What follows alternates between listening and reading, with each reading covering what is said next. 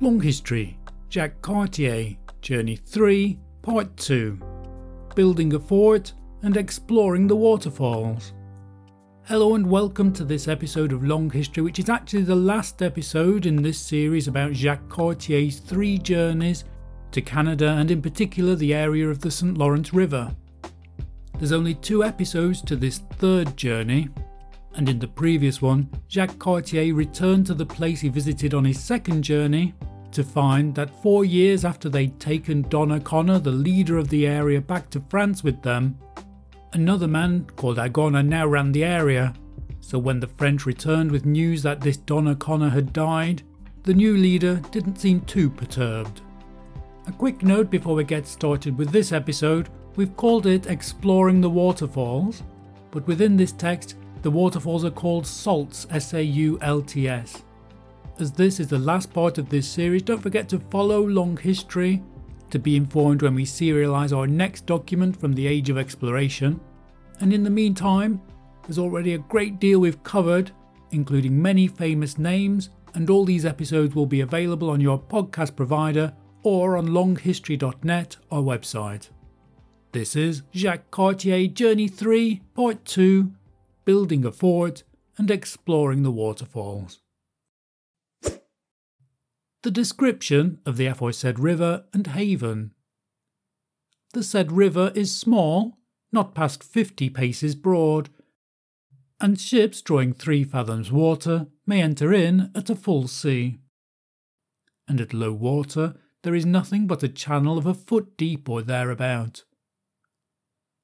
On both sides of the said river there are very good and fair grounds, full of as fair and mighty trees as any be in the world, and divers sorts which are above 10 fathoms higher than the rest.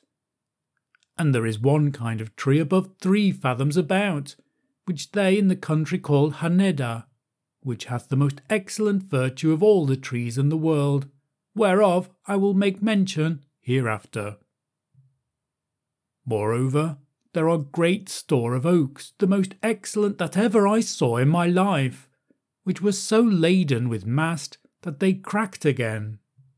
Besides this, there are fairer arables, cedars, beeches, and other trees than grow in France, and hard unto this wood on the south side the ground is all covered with vines, which we found laden with grapes as black as mulberries, but they be not so kind as those of France, because the vines be not tilled, and because they grow of their own accord. Moreover, there are many white thorns, which bear leaves as big as oaken leaves, and fruit like unto medlars.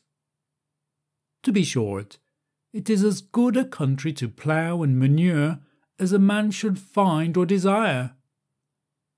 We sowed seeds here of our country, as cabbages, navos, lettuces, and others, which grew and sprung up out of the ground in 8 days.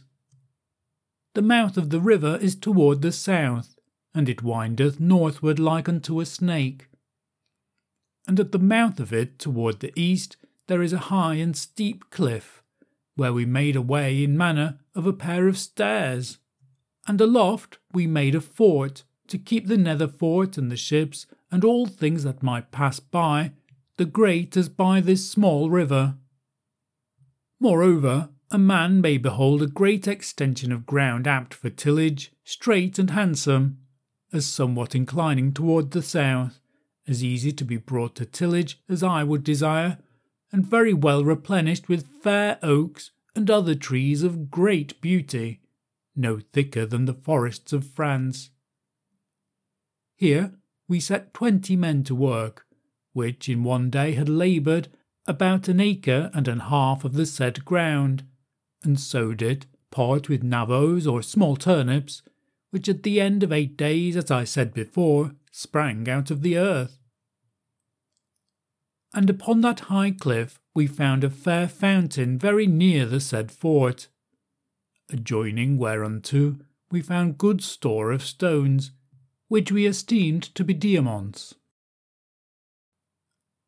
On the other side of the said mountain, and at the foot thereof, which is towards the great river, is all along a goodly mine of the best iron in the world, and it reacheth even hard unto our fort, and the sand which we tread on is perfect refined mine, ready to be put into the furnace. And on the water's side we found certain leaves of fine gold as thick as a man's nail. And westward of the said river there are, as hath been said, many fair trees. And toward the water a goodly meadow, full of as fair and goodly grass as ever I saw in any meadow in France. And between the said meadow and the wood are great store of vines. And beyond the said vines the land groweth full of hemp, which groweth of itself, which is as good as possibly may be seen, and as strong. And at the end of the said meadow, within 100 paces, there is a rising ground, which is a kind of slate stone, black and thick, wherein are veins of mineral matter, which show like gold and silver. And throughout all that stone there are great grains of the said mine. And in some places we have found stones like diamonds, the most fair, polished, and excellently cut that it is possible for a man to see. When the sun shineth upon them, they glitter as it were sparkles of fire. How, after the departure of the 2 ships which were sent back into Brittany, and that the fort was begun to be builded, the captain prepared 2 boats to go up the great river to discover the passage of the 3 salts, or falls of the river.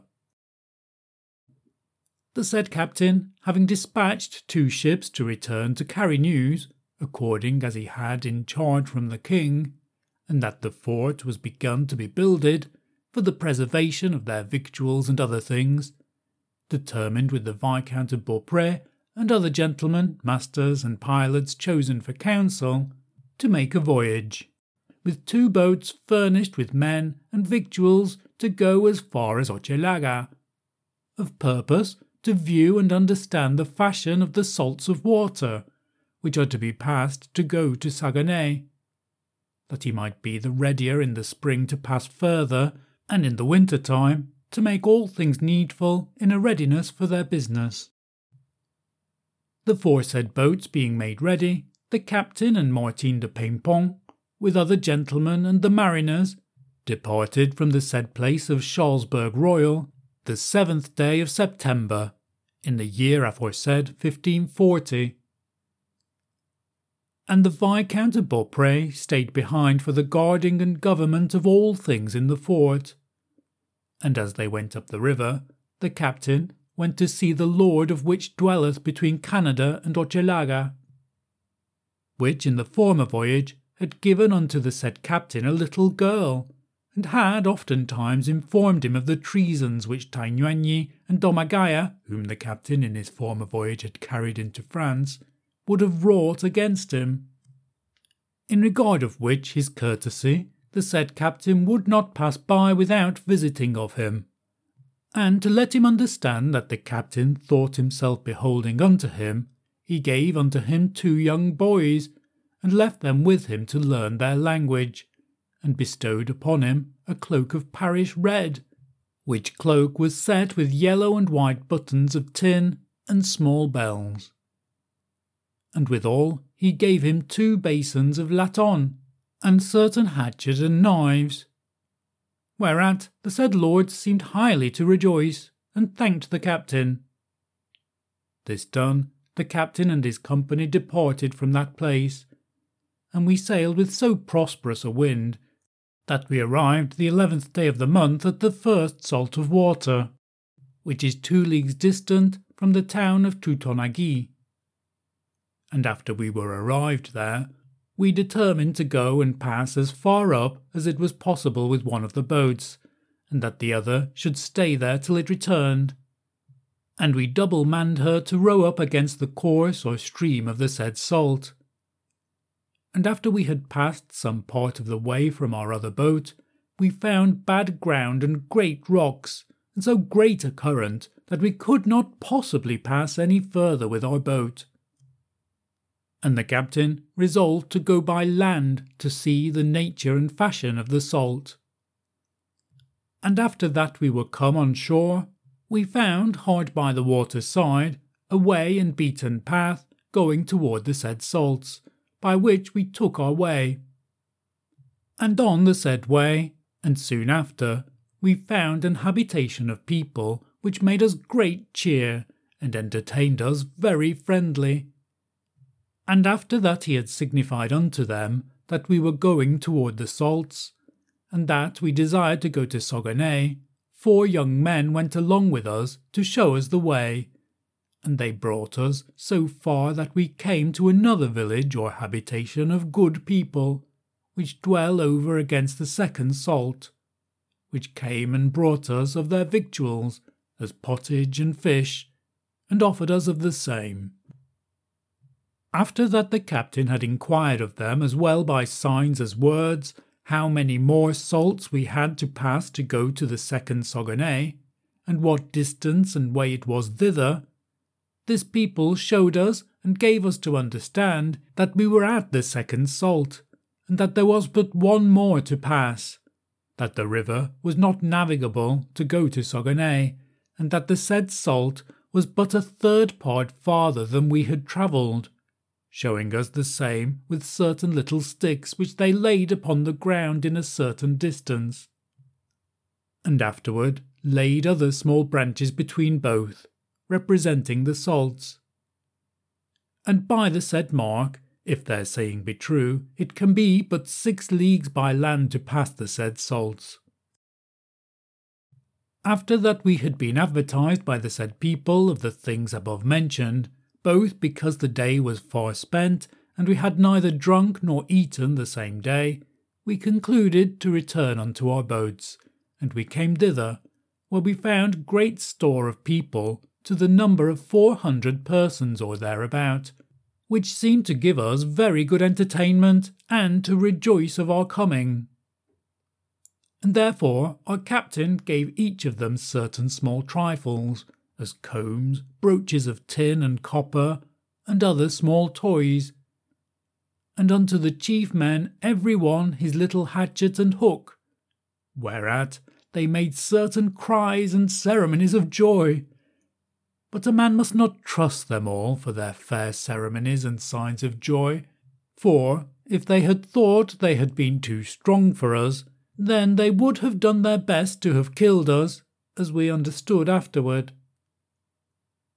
This being done, we returned with our boats, and passed by the dwelling of the Lord of Orchelay, with whom the captain had left the 2 youths as he came up the river, thinking to have found him.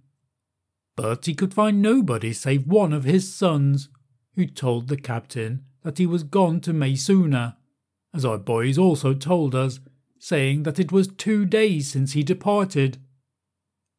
But in truth he was gone to Canada to conclude with Angona what they should do against us. And when we were arrived at our fort, we understood by our people that the savages of the country came not any more about our fort as they were accustomed to bring us fish, and that they were in a wonderful doubt and fear of us. Wherefore our captain, having been advertised by some of our men which had been at Stadacona to visit them, that there were a wonderful number of the country people assembled together, caused all things in our fortress to be set in good order, etc. The rest is wanting. Not for the first time in our documents covered by long history, the ending is not at all neat, and I guess as such this is the beginning of the history of French Canada, and we can see in this text, particularly of this last journey, how there's a mixture of attempted friendliness and suspicion between the French and the local people. There's a lot to read between the lines even in this episode, and even though it appears superficially to be quite event-free actually, here we see the brief mention of a fort being built. That's the very beginning of colonisation in this area. We see ships being sent back to France, and we also see the Frenchmen exploring the area, encouraging friendship with certain of the leaders of the area, in this way building up alliances in any future battles ahead. So that was the last of the documents about Jacques Cartier. We will further down the line revisit these documents, and as we've done with other source documents from Magellan to Christopher Columbus, We'll take a look at the 10 main events in these documents, then have a look from a different perspective at the 10 most surprising aspects of these documents, so watch out for those. If you've liked this episode, please do give it a like and share it with anyone else who might be interested in the early European colonisation of the Canada area. Above all, thanks to you for listening. This was Jacques Cartier, Journey 3, Part 2, Building a Fort and Exploring the Waterfalls. Goodbye.